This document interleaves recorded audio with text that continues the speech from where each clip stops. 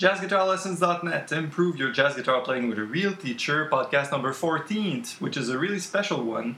It's called On Being Overwhelmed and Having Too Much Materials to Practice. And this is answering to a question a visitor asked. Michael asked, am I alone feeling that there's too much material in the world and I feel like I cannot, make it all the way after a week of practicing? There's stuff I didn't touch at all. And so I have to reassure everybody, this is a very general topic, and yes, Michael, you are not alone.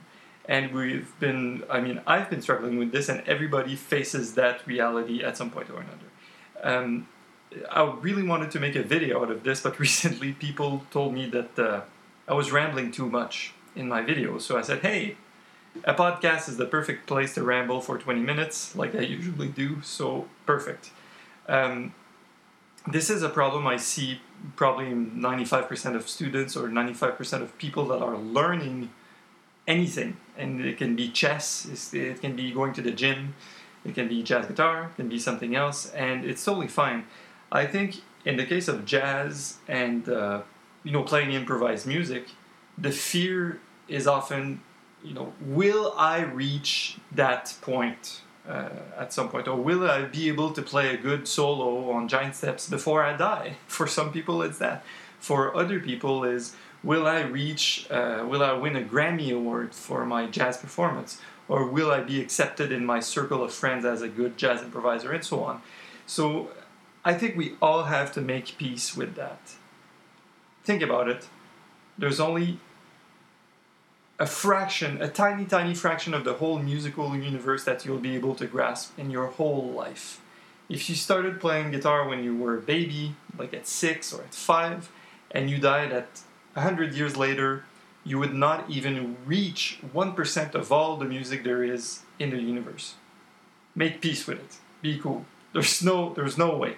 Okay, there's too much stuff. Same way as if you're learning a language, let's say you're writing in Spanish and you want to write a novel, there's no mean in going to learn all the words at once and be prepared for that and say, will I be able to memorize every word and every sentence in my whole life? Like, no, you will not, and it's totally fine because music is an art form.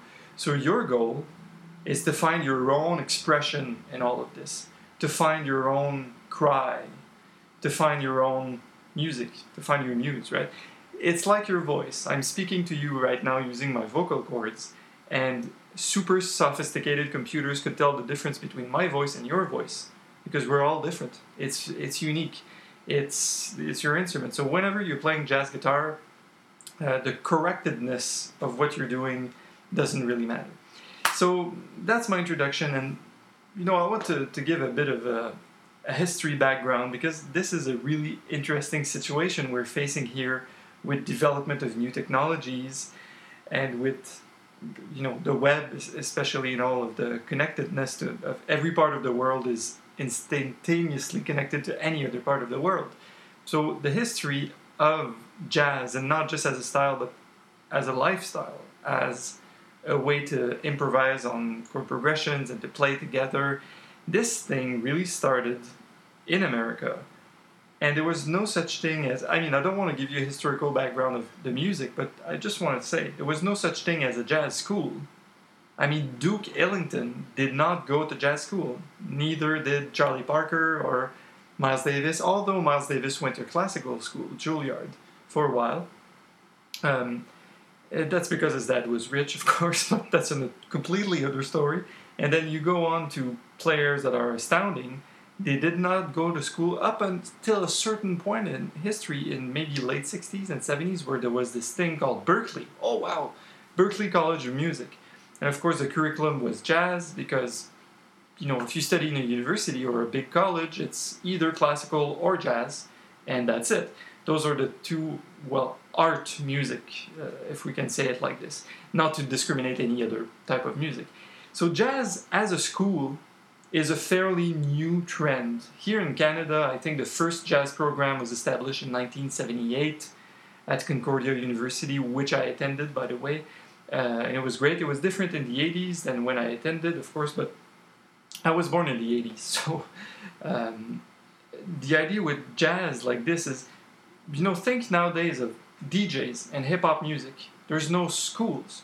I mean, although you can take Berkeley classes in DJing now, like turntables, but just reflect on what does AC/DC mean or Salvador Dali means. There's no school for that. It's just something that's so original, that's so true, that's so pure, that is not yet formalized. So jazz is a bit like that. It became formalized, and there was a way to do it. And then during those like 70s and 80s, there was a bunch of book published. Think about it. For me, I was born straight in that area. When I was a baby, when I was born, you could walk into a music store and buy VHS of all those like Joe Pass videos and all those books and the real book and stuff. But those things did not exist back then. So now we're assisting we have an overflow of people that are really connected, that are really good, that can write books, that can have jazz guitar websites, that can have jazz guitar podcasts like this one, and we are literally drowning in information. Let's not use the word literally here because it's a bit heavy, but we are surrounded with information, and this guy is going to tell you to practice the arpeggios in this way, and this other guy thinks that you must use your scales like that, and this other guy will tell you chords that you must know, and you gotta take everything with a grain of salt. So that's the background. It's just that we are in a period where there's information, and you gotta find your muse in there. It's not a problem, as artists of any generation in history always made the best of what they could find with the technology of the time. When there was no such thing as a valve on a trumpet, they simply played the cornet and adjusted the pitch with their lips. And our industrial era came by, and we had valves on the trumpets. Nowadays, in the 50s, there was no electric bass, and then there was an electric bass and an electric guitar. And the best artists in the world started using those instruments in their group and making new music with it. So now with all this information, we have a generation of younger I'd say people my age and even younger that are creating the new music from acoustic instruments, from electronic instruments, accessing all this wealth of information that's accessible anytime, anywhere. I mean, you can watch a show by Miles Davis in Paris sitting right here, right after I record this podcast. We are the first generation or second generation to experience this kind of freedom. So, that's a bit for the background, and the big problem, let me get back to the guitar, and you, Michael, the way you ask your question. The biggest problem with guitar and being overwhelmed is the thing with positions. Okay? Slowly but surely you'll learn the guitar, and you'll be confronted with the idea of learning all positions and how it matters so much. That is the biggest problem, because people spend so much time trying to master something that it detracts from actually playing the music and doing what they love. Here's an example. There's a website on somewhere, jazz guitar stuff, and they tell you, learn this bebop melody.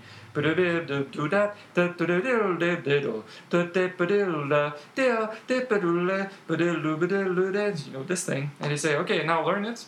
Now learn in 5 positions. Then I start laughing. Immediately I just start laughing. No, you can't be serious. It's not possible. I mean, the time you'd be learning it in 5 positions, you can learn 20 tunes. So that's a problem. Don't let yourself be discouraged by saying, oh, I gotta learn 7 positions. Just learn 1 position. And tomorrow you'll learn the second one. Or maybe you still need to polish your first position. Don't be bothered so much at playing everything in every possible location on the guitar. That was a problem for me too for a while, trying to say, if I learn something, then I gotta learn in all physical locations. So no. Learn 1 or 2 locations that feel comfortable. The sound is good. That's it, that's all. Which ties into my next topic. The issue is, you're sitting there, you're practicing, and your mind goes, what else could I be practicing now? That's the culprit. You should be enjoying each moment of your practice. Each moment is unique, and even though you're striving for some sound, for something bigger than life, it doesn't mean that it has to be a source of stress. You have to enjoy the journey. I know it's cliche, I know it's zen, and people say, yeah, but I'm serious. Do you think Bill Frisell is having a hard time practicing and being in his mind, oh my God, I gotta practice all this stuff. No. Do you think Pat Metheny sits down and is overwhelmed at his practice room? No. But Pat Metheny started with one note at some point, picked up the guitar and played a single note. Then he played a second one, a third one, and probably a trillion more notes after that. But that's fine. And same thing goes for anybody. So let's say Pat or Wes or I don't know who, Schofield, they picked it up and they liked it so much, became addicted to the sound, and they wanted to pursue it so bad that it didn't matter what else there was there to play. All that matters was that right now I'm playing and that makes me smile and I like it. So that's a big thing. Just when you take your materials, study it and forget about whatever else there is. So let's jump into more.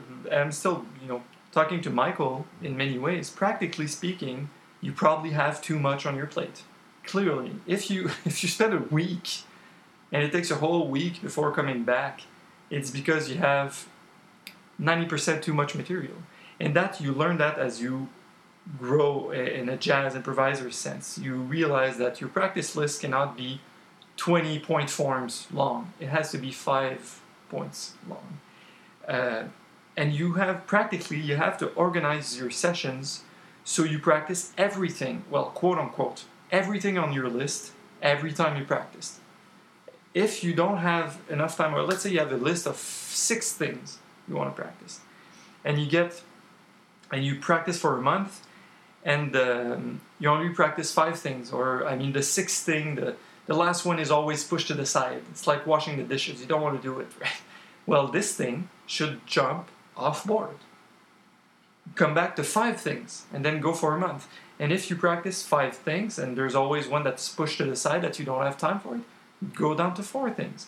Make sure that your sessions are realistic in terms of how much you can sit down and play on any given day, like an hour and a half, 2 hours, I don't know. And then in the sense of a full week, if you do that 3, 4, 5, 6 times, I don't know, you must practice everything almost always, right? So that's really practical. The other thing that's really practical, in the same sense, is that don't think that you need all of it. It being the big it. The modern method for guitar, all the Joe Pass chords, the Pat Metheny exercises, memorizing 50 tunes, playing altered scales. Don't think that you need all that. You don't. Before playing, all you need is plugging in your guitar, sitting down, and have a good coffee and go play. You have to play tunes often. You have to do what you want to do with the music, which is play tunes, take a solo, perhaps comp, play good comping. I don't know what your aim is, play chord melody, But if you don't do that, then what's the use? If you spend your whole week practicing arpeggios with a metronome, and then on Friday you allow yourself to play on tunes for 10 minutes, it doesn't work.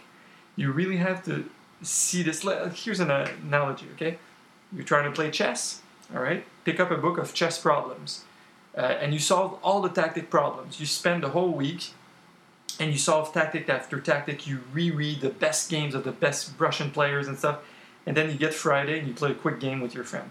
And that's it. And you don't play chess. You just read about it, you practice tactics. It's not the way it works. You got to play a game of chess to know what the tactics are about. So arpeggios and scales and chords and tunes are just tactics. They're not... The practice session is not just about, practicing stuff. It's about playing the tunes. So depending on where you are at and where you want to go, there could be practice sessions where all you do is a mini gig that you do just for yourself or your family. For me, I had a phase, maybe 6 months. I was just playing on tunes. I said, wow, now I'm playing in cafes a lot, a trio, jazz, duo. I was playing with different bands, writing music. So man, I don't have time to practice my scales and arpeggios. I'm giving myself a while to apply all the stuff that I picked up in school, from teachers, from practicing. Now I'm going to just go under fire, go in the trenches and get nailed. And just get the stuff. So, oh my God, altered scale, I missed it again. Oh, this chord, this thing, this rhythm. And sometimes that's what it takes. But doing this is far better than practicing arpeggios for 6 months when you know that you already know your arpeggios. So that's, I think, Two last things, as I said, one last thing. As I said, less stuff on the point form if you have a point form for your practice. And tying into that, you need general topics for your practice versus precise exercises. Here's what I mean. You pick up a jazz guitar magazine off the shelf somewhere, and you flip the pages and you see an exercise. You're like, I'm going to practice that. Yes, exactly. That's being very precise. I don't like this so much because you're very confined in your choice of materials. Your choices of materials should come from an assessment of your weaknesses, which is something I talked about in another video and other podcasts. See where you're weak and where you need the most urgent repairs, right? You need the most urgent attention in your playing. You think of those as general topics. And it could be as simple as comping on tunes, playing the right scales over tunes. It can be a topic. Transcribing, that could be a topic. But the topic is so general that any given time that you sit down to practice, you can put anything in the box. You may transcribe this solo, you may transcribe the other one. You may be practicing comping on a tune, it could be any tune.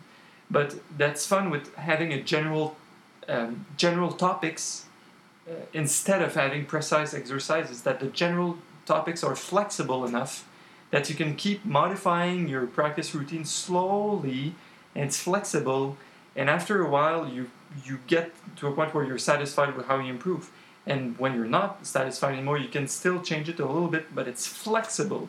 It's just topic, it's general areas, not precise exercises. I mean, for any general topic that I would pick, I could probably find 20 exercises to practice that. If I say, I got to work on my time and my rhythms, I get lost in the form a lot. I could sit down here and practice 20 different exercises just for that, for the same sake. And there might be 2 or 3 that I really like, that I'll ingrain in practice for a while. Or there's a few ones that I'll try once and go, yeah, you know what? No, it's not for me. So that's where I'm saying you got to use everything with a grain of salt. So that will be all for podcast number 14. I hope it helps you, Michael, and it helps a bunch of people that are listening to this not to be overwhelmed, not to freak out, and to really enjoy the journey as you're practicing. So I'm Mark from jazzguitarlessons.net. Improve your jazz guitar playing with a real teacher, and I will see you next time in podcast number 15. Take care.